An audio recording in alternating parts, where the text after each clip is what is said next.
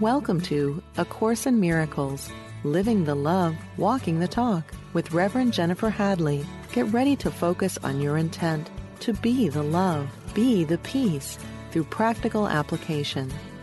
Here is your host, Reverend Jennifer Hadley.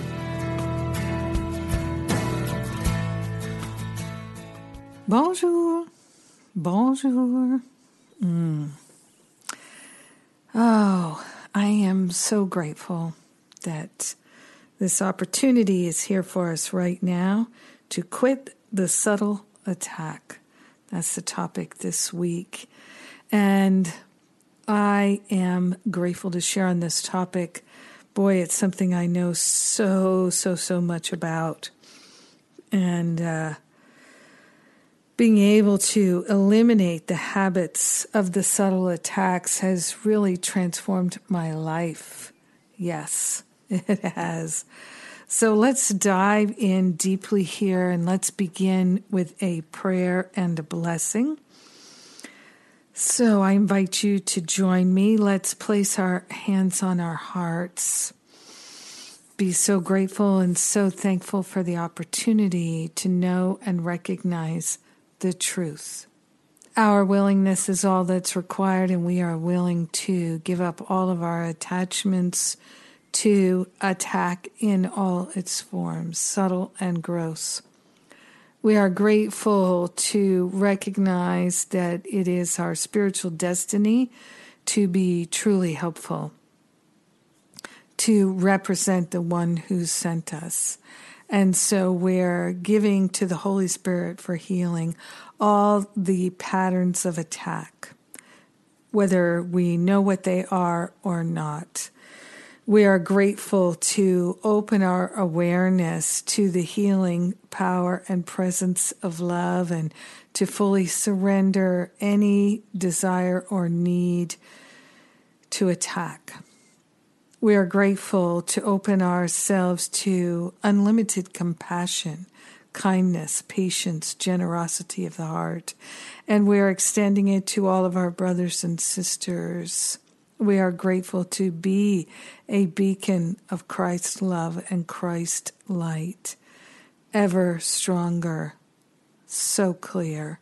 We're grateful to share the benefits with every brother, every sister, every being, because we are one with them. In gratitude, we let it be, and so it is. Amen. Amen. Amen. Amen. Thank you for joining with me. Yes. So the subtle attacks can be directed at ourselves or someone else. Doesn't matter because it's all one. Whether it's ourselves or someone else, the attack is still directed at God, at ourselves, and at everyone else because of the unity of all life. I found this quote in chapter 9, section 4, paragraph 7. This is the section entitled The Holy Spirit's Plan for Forgiveness, where Jesus says, "It is a particularly dangerous combination of grandiosity and confusion that makes the ego likely to attack anyone and anything for no reason at all." This is exactly what the ego does. It is unpredictable in its responses because it has no idea of what it perceives. So remember, perception and projection are often one in the same. That what we see may not really be there. It's all about what we are seeing with. Are we seeing through the lens of the past, or are we seeing what's actually there? So a few weeks ago, I was sharing how Jesus says that he was referring to being upset because of the symptoms of something that's going on in our lives. But why would we be upset about the symptoms when we placed them there in our experience? So to me, that is a reference to the script already being written. And so understanding that every little thing that's happening in our lives is an opportunity for us to wake up, take responsibility for what we see, how we see it, our interpretation of it, the meaning we make of it, and the feelings that we have because of that meaning, because of that interpretation. So to me, that is one of the most important things for us to take from A Course in Miracles, is that this responsibility is how we take our power back and use it well. So understanding that the combination of grandiosity and confusion make the ego likely to attack anyone. When we're ego identified, we could attack anyone for any reason. And so as spiritual students who are cultivating that spiritual responsibility and living a life that brings benefit to everyone, being truly helpful, then part of our experience is to be on the lookout for the subtle forms of attack. And one of the most helpful things we have to keep us from engaging in those subtle forms of attack is to stay in touch with how we feel. And for many of us, that in and of itself is a challenge, because we are thinking thoughts that disturb our peace. We're thinking thoughts and believing things that aren't actually true, and they are causing feelings of despair and feelings of sadness and feelings of anger and resentment. And all of this, Jesus addresses in that section, this need not be. That we don't need to feel any of that. We don't need to experience. It's not a need. It's not required. It is a choice. We can learn through joy or we can learn through pain.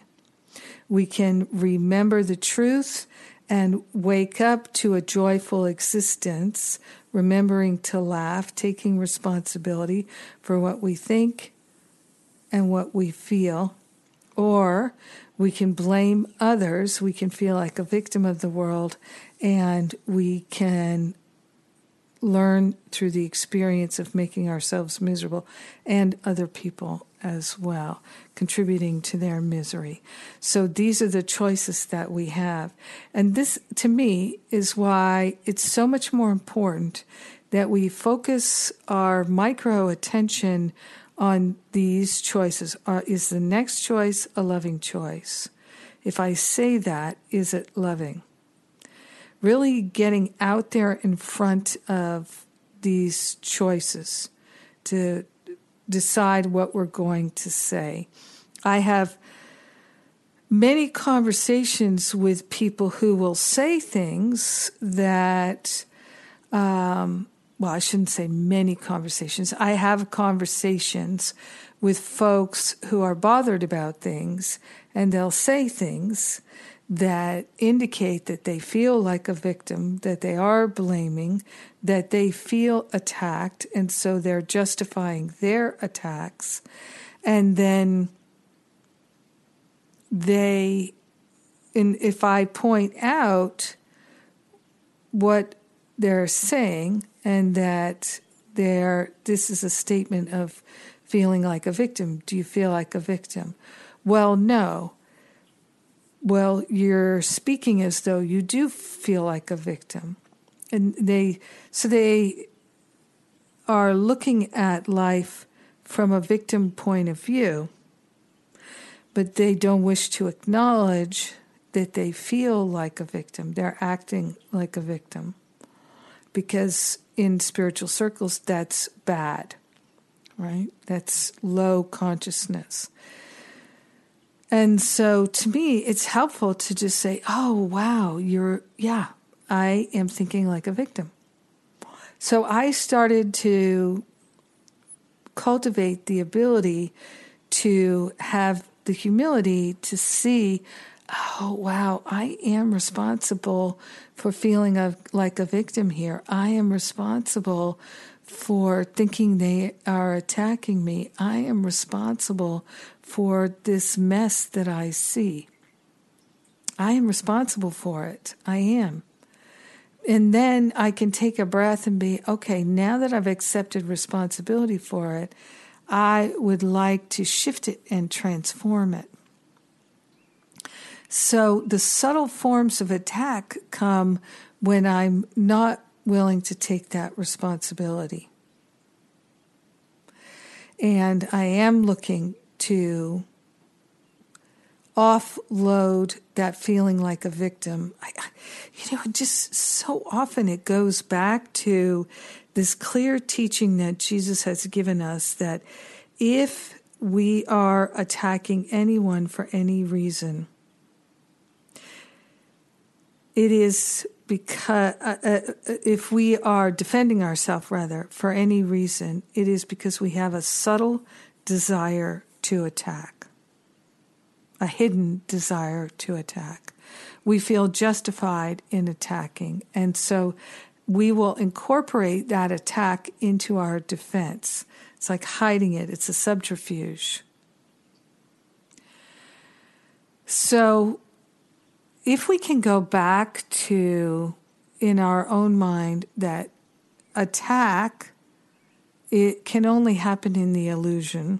It's not a real thing. It's not a permanent thing. It's not a lasting thing. It's an activity in the illusion, born of the delusion that generated the illusion. And so we can move into a place of non-judgment of all attack, and that will assist us in actually reducing the amount of attack we engage in. And I'm all for that. So if we perceive that we are being attacked, it is helpful to be able to move into a place of, I cannot be attacked. I cannot be attacked. My experience in this world as a body, there can be the experience of attack. But in truth, in my true reality, I cannot be attacked. So that being acknowledged as the truth, someone is trying to attack me, Holy Spirit, instead of defending myself, let me be truly helpful. Let me represent the one who sent me. Tell me what to say, what to do, where to go, when to go, so that I can be of service in this situation and bring about the highest and best for all. So I don't need to defend myself. That's not worthwhile an activity to me. Instead, let me move into transformation. And it starts with my willingness. So the subtle attacks, let's talk about what some of those subtle attacks are. And gosh, I used to be so expert at doing the subtle attacks, the subtle complaints, and it can be, of course, we can think of folks who would say things like, oh, I really liked that meal you made the other day better than this one. I like that cake you made the other day better than this one. Those are subtle kinds of attack. Somebody says, oh, I love this restaurant. Really, you do? Well, I really like fine dining. So, people find subtle ways to attack like that. But there are other subtle ways to attack that are even more subtle, which are things like seeing someone as pathetic. That's really an attack on them. You're judging them and thinking that they are in a very bad way. when we don't know what's really going on with that person, this may be the exact thing that they need to bring on the breakdown that inspires their breakthrough. So while it may look through the lens of my eye that they are in a place of being pathetic, it may be that they are right on track with their spiritual growth and development, like the butterfly wiggling out of the cocoon. It may look as though that butterfly is stuck, that the butterfly is inept, that the butterfly is incompetent, that the butterfly is deformed or damaged, it can't get out of the cocoon. But if we could see it correctly, we would realize, no, that's exactly what that butterfly needs to do in order to live a healthy rest of its life. It needs that struggle out of the cocoon for its wings to be perfectly formed. So we don't know what anything is for, but it does all work together for our good. Subtle ways that we attack are, and sometimes it doesn't feel subtle at all, but it can feel like an attack, and we can trigger people's sense of dysfunction, of their wrongness, their unconscious guilt and badness. I think I've mentioned this before, but I once had an experience with a boyfriend, I think I mentioned this last year maybe, where we were at a party with a colleague who's kind of goofy. And this was a long time ago. And my boyfriend said to me, like, what a jerk he is. You know, he seems kind of foolish. And I could see how he would say that. And so I said something, I don't know, kind of, I hope I said something, it was a long time ago. I hope I said something kind of sweet. And at least that's what I remember my intention was, to say something like, well, if you get to know him, you know he's actually really good at his job. He's very sweet. He's very kind. And yeah, he's a little goofy, but it's very endearing. Well, my boyfriend, I think, recognized that what he had said was mean and unkind, and he was irked. Now, what I didn't know in that moment was that my boyfriend's father would make fun of him and belittle him as a child. So he was very sensitive to men and boys who act in a way that could be called goofy or silly or stupid, and because he had been shamed for it. So in his mind, that man's behavior was shameful, and it triggered his own sense of shame and his own sense of unconscious guilt. I didn't know any of that was going on. So when I, in a sense, defended my colleague, my boyfriend felt attacked. He felt that on some level I was saying he was not a good person for having that mean thought. I don't remember thinking that, but that was the lens through which he viewed it. So sometimes simply correcting someone, giving our point of view, even if we don't have this ardent need to be right, just pointing things out sometimes is a subtle attack.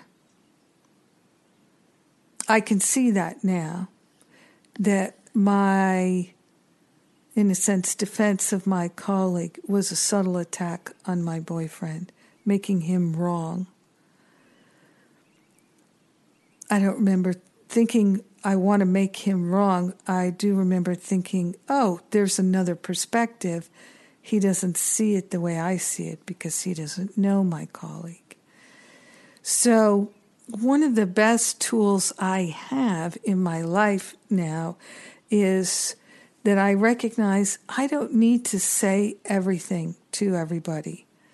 Whereas in my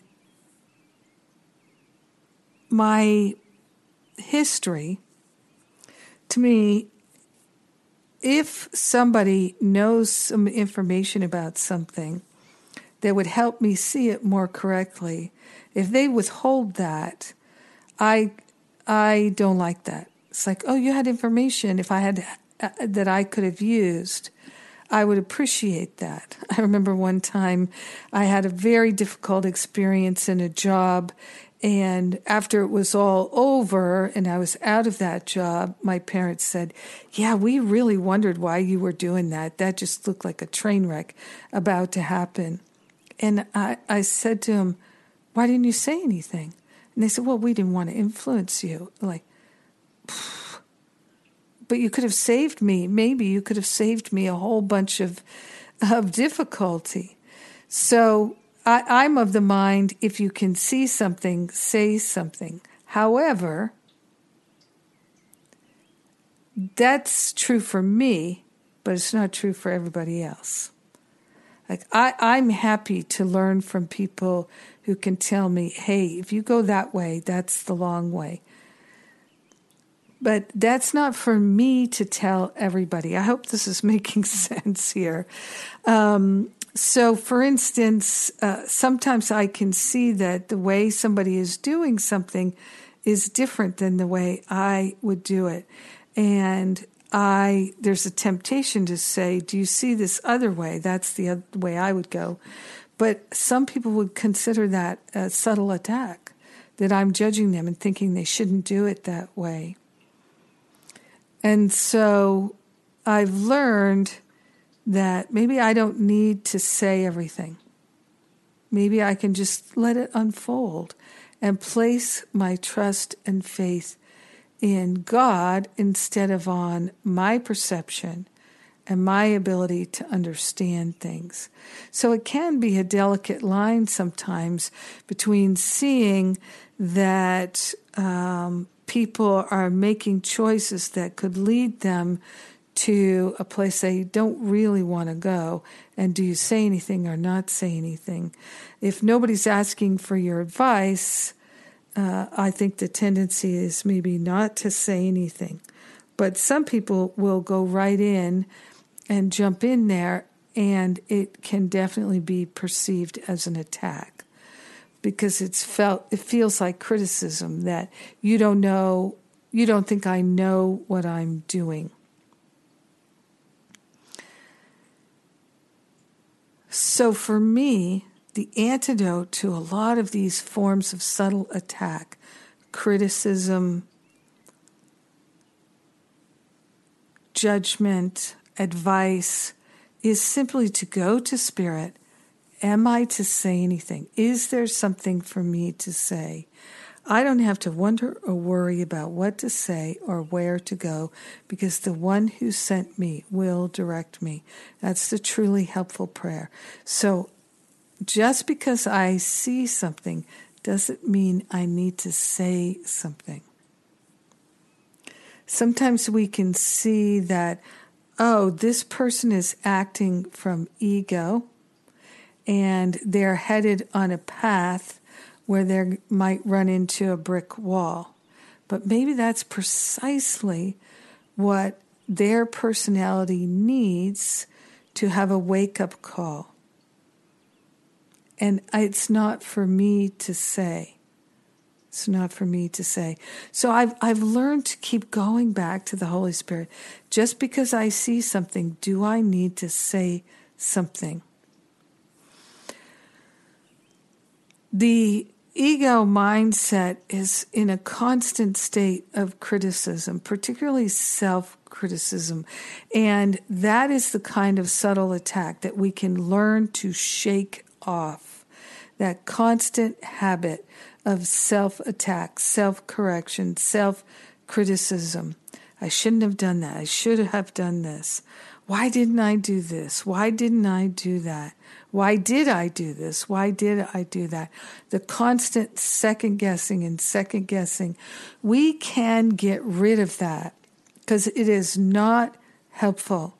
It is wearing and it tears us down. It is such a distraction from spiritual growth. It is unloving.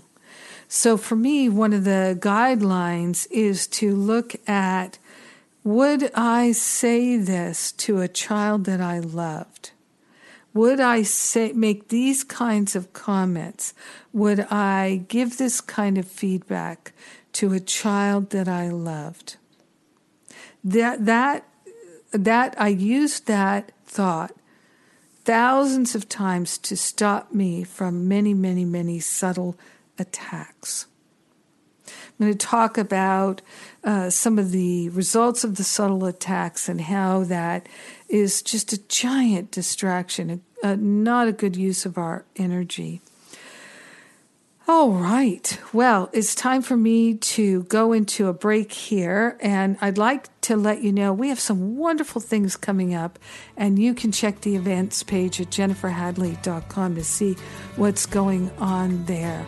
I am Jennifer Hadley, and you are listening to A Course in Miracles on Unity Online Radio, where we are walking the talk, we're living the love, and I'll be right back.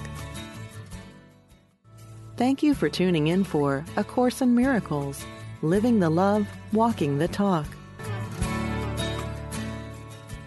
Welcome back. Thanks for returning. We're talking about getting rid of the subtle forms of attack, right? This is all the activity of the unhealed healer, the subtle forms of attack. Now, the ego thought system can be particularly vicious when we are willing to accept our magnificence, to accept that our mind is the mind of God. The thoughts of vicious attack can take over. And so can the subtle wearing down attack thoughts that nothing is ever good enough, that everything has to be improved upon, and that we are in that ego outlook of constantly monitoring for waste, for not good enough, for something's wrong with us, and the constant corrections. Yes, we do need to constantly correct the mind that is mistaken. But if the correction is that we are not good enough versus our thoughts, you see, then we're in that attack mode. So there's a difference between who we are, what we are, and our thoughts. So we can be mindful of our thoughts without attacking ourselves, and recognizing that no matter what our thoughts are, our perfection, our wholeness, our beauty, our magnificence is intact. And we're interested in having it thriving. So thinking that we must be transformed and changed because we are bad and wrong, it's a validation of this constant sense of attack. So one of the subtle forms of attack, when we get the hang of it, it doesn't feel subtle at all. But one of the subtle forms of attack is the constant comparison. And in that constant comparison, for many people, we're always coming up, not good enough, not good enough, not good enough. So it's a constant self-attack that's going on. And Jesus talks about how that we have this profound sense of vulnerability that is fed when we are in this mode of comparison. And whether we're projecting the attack outward or inward, in a sense, it doesn't matter, because our mind is not being loving. We are not choosing loving thoughts. And so we are going to feel extremely vulnerable. Whenever we're choosing unloving thoughts, we're going to feel extremely vulnerable. And so you can see how putting someone in the place of feeling extremely vulnerable day in and day out could be yet another subtle form of attack. So being in that comparison mode day in and day out, comparing ourselves to others. Why does he get that? Why does she get that? How come they're paying attention to her and not to me? How come they like him but they don't like me? How come they invited her but they don't invite me? The constant, oh, that's easy for her, but it's hard for me. She looks good in that and I can't wear that. The constant forms of comparison are a constant form of attack that will leave us ever increasingly feeling vulnerable. In the last year, I've spoken with so many people who are feeling that they're not accomplishing enough, they're not doing enough, they're not enough.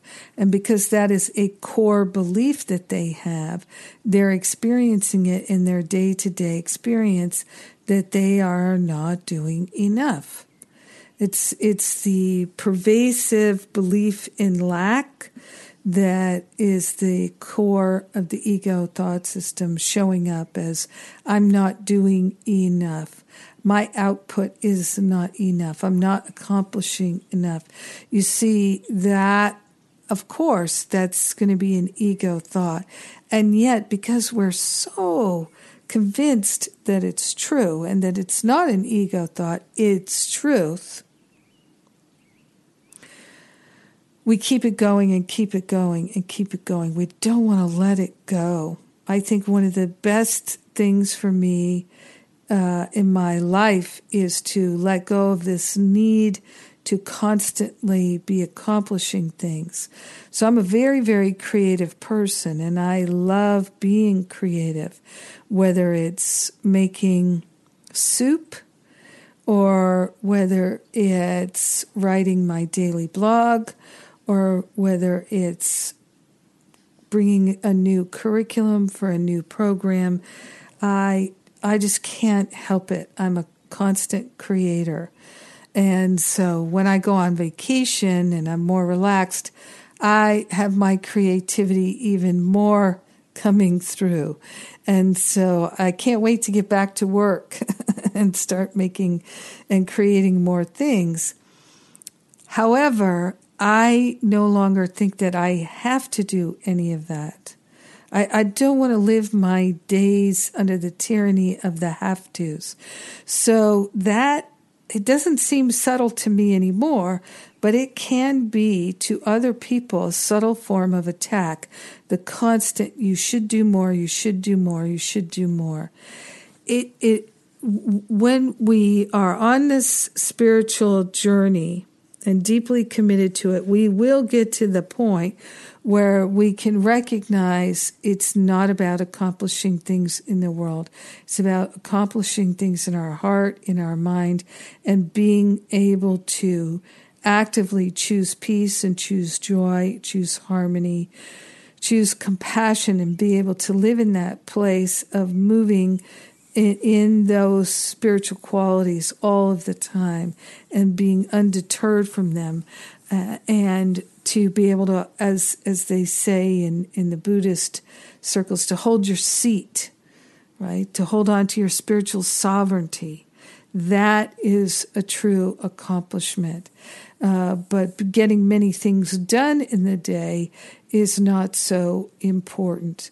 So more and more, I'm really seeing how I used to make so many other things more important.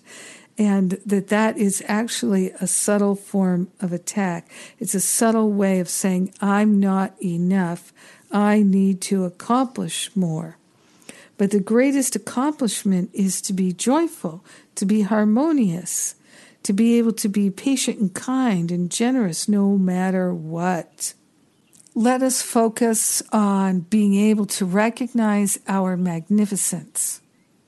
And that this inner magnificence, this what Jesus calls grandeur, I just happen to like magnificence better. The grandeur is God-given. In fact, in this section, chapter 9, section 8, Jesus says, your grandeur, this is paragraph 4, your grandeur is not delusional because you did not make it. You made grandiosity and are afraid of it because it is a form of attack. But your grandeur is of God. So our grandiosity is an attack on God. Our grandeur is a gift from God. And Jesus says, your grandeur is of God who created it out of his love. From your grandeur, you can only bless because your grandeur is your abundance. So if we substitute the word magnificence, from your magnificence, you can only bless because your magnificence is your abundance. When we accept our magnificence, then we can accept everybody else's. When we accept it in other people, then we can accept it in ourselves. So think of that. Your magnificence, your grandeur is your abundance. By blessing, you hold it in your mind. So one of the practices that I've had to move me out of that subtle attack mind is to bless and to bless and to bless. So when I lived in LA, I'd be driving around town constantly in the car, and I would bless the people walking on the street, bless the other people in the cars, bless the people sitting at the bus stop. So we can bless the people on the news and in the newspaper. We can bless and bless and bless. And by doing that, we are extending our grandeur, our magnificence to include them. So by blessing, you hold it in your mind, protecting it from illusions and keeping yourself in the mind of God. Remember always that you cannot be anywhere except in the mind of God.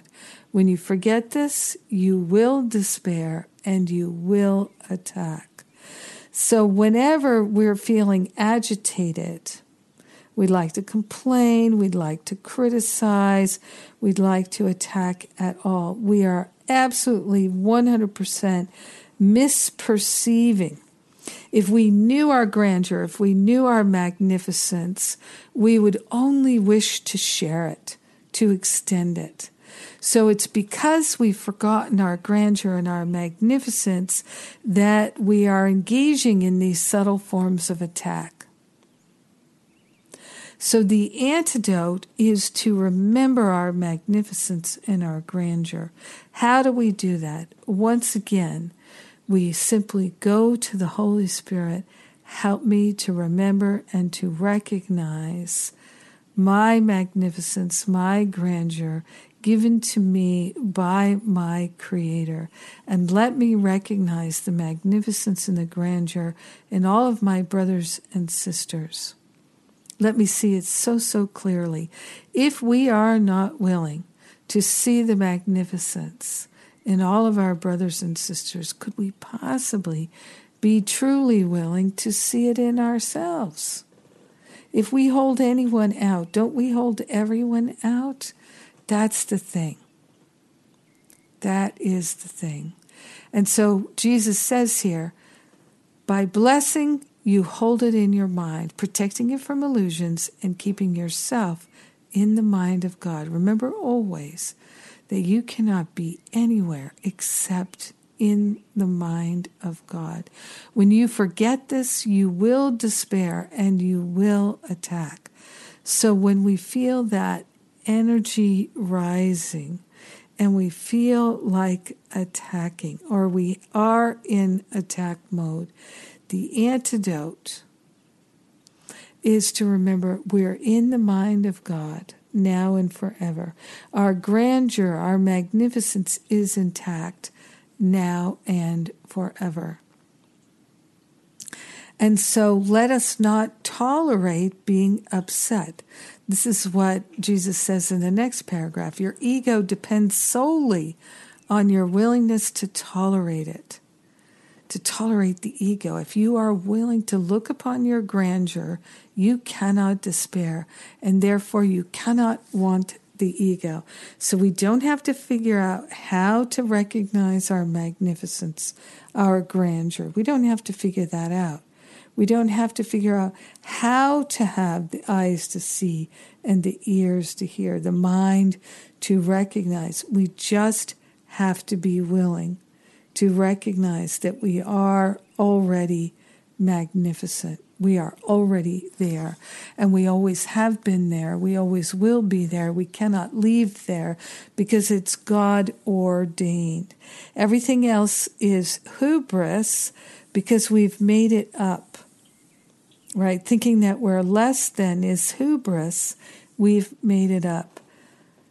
Jesus is telling us that we are by nature magnificent, that it is our nature to express the grandeur of God.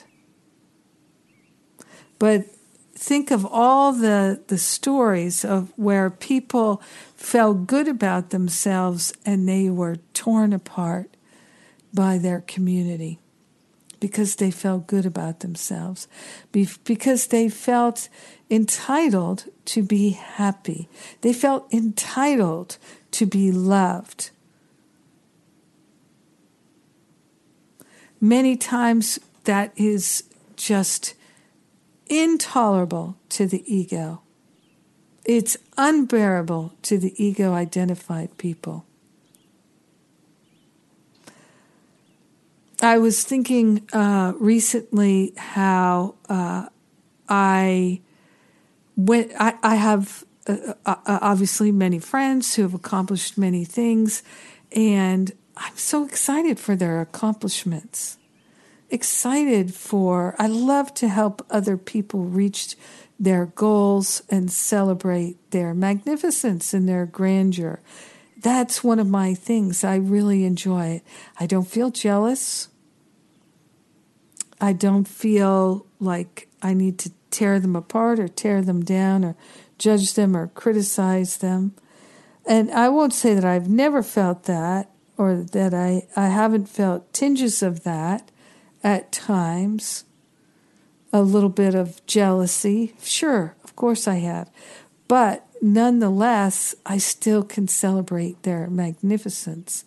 And that's why I started doing the Living A Course in Miracles classes, because I was interested in what these teachers had to say and building a platform for them to say it so more people could find them and more people could reach them, because I don't believe in competition.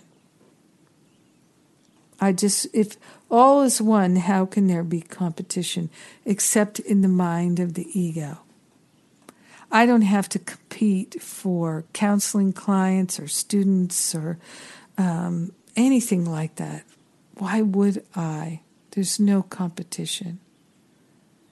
If I place my faith and trust in spirit, then anyone that I am to support will hear the sound of my voice and know and come find me. They'll be led, guided, and directed to me. I trust that. So there can be no competition. To me, when any person finds the spiritual teacher that speaks to them, that is a celebration for all humanity. It's wonderful. And Jesus makes it clear in the Course that there's this variety of teachers and people because people are able to hear different things from different people. And that's beautiful. It's part of the uniqueness of our human experience. It's not possible for us to recognize our grandeur and our magnificence and still wish to attack other people, still wish to cut them down, still wish to say they're not enough, that they are in some way bad or wrong. So it's important for us to be on the lookout for these subtle forms of attack that can be displayed in our mind and to instead turn our focus to the grandeur, to the magnificence. Because the subtle forms of attack are evidence of our belief in littleness. That's why I do my Stop Playing Small retreat, which will be coming up in the spring. I'm going to do it in the fall as well, twice this year, because I love doing that retreat. We're going to do it online. I look forward to doing it in person again. I just don't know if it'll be this year, but we're going to go ahead anyway. So we cannot behave in that littleness mode of being jealous or trying to cut other people down while simultaneously acknowledging our grandeur and our magnificence. So anytime we are interested in criticizing other people and tearing them down, punishing them and making them wrong, we've forgotten who we are. Now, to me, one of the clear and strong and beautiful and so helpful messages of A Course in Miracles is that we don't have to know how to re-access our grandeur or to recognize it, but we do have to be willing to let the Holy Spirit lead us to it. And there's no way that we can be led to it if we're in these subtle forms of attack and the criticism, the shaming, the blaming, the little ways that we say people don't measure up. Not good enough. They're doing something wrong. Yeah, they're pretty good, but still they've got issues. They're not perfect. So learning to celebrate other people's expressions of magnificence without offering any criticism. No more yeah, buts. One of the reasons why it's so valuable for us to be attuned to the subtle vibrations of attack is because every time we give ourselves permission to attack, even if it's just a thought, we are pushing away our awakening, the healing of our mind. All attack is self-attack. The attacker always feels attacked. The judger always feels judged. And as I like to say, the lover always feels beloved. So what would I like to feel? Beloved. Beloved. And so when we are thinking that we're not good enough, then we're in that self-attack mode. And we can move out of it by recognizing the magnificence, the beauty, the perfection, the wholeness that is everywhere present in everyone. And so paying attention to the small little criticisms that are the subtle forms of attack. The tendency is to find fault, and I was a very, very committed fault finder, so I know a lot about that. I thought that finding all the faults, all the shortcomings, all the errors would somehow protect me from pain and suffering. I didn't know that all the fault finding was my pain and suffering. So what I am so grateful about, what I'm relieved about, is as I go down this path more and more, I don't see the subtle forms of attack. I don't see them. I don't need to see them. I'm not interested I'm not interested in seeing the criticisms, seeing the things that I used to criticize. So the shortcomings, I don't need to see that, that could be done better. I don't even need to think about that. But before, I did feel I needed to think about these things so that I could always be right. I could always be ahead of the game. I could always say, yeah, I thought they were good, but still there were these limitations. That constantly being prepared to offer these criticisms and the constant feeling also of disappointment. Things aren't good enough. Things could be better. I wish they were better. And so more and more being able to move into that place of really just enjoying what is and giving up the need to find fault with things and find the cracks in things and find the shortcomings and acknowledge them. I can go to a restaurant and enjoy everything without being a restaurant critic. Maybe that's a helpful way of making it clear what I'm talking about here. Oh my goodness. Yes, this is so worthwhile because when we engage in all that subtle attack, it sets us back, way back in terms of feeling whole and complete and harmonious and living as our true identity. Yes, yes, yes. I love these teachings of A Course in Miracles. I'm so grateful for them and the liberation that they bring, the freedom that they bring. Yes, yes, yes. And if you are appreciating this podcast, I invite you to come to jenniferhadley.com or livingacourseofmiracles.com. We've got lots of free things, lots and lots of resources there. We've got transcripts of the podcast. We've got daily prayers and inspiration. We've got free classes, paid classes. We've got all kinds of programs. And of course, the opportunity for you to make a contribution and to donate. And thank you to all those who donate. God bless you. We're grateful and thankful to be in a partnership with the Holy Spirit this day and every day. In gratitude, we share the benefits with all. We let it be, and so it is. Amen. Amen. Amen. Mwah.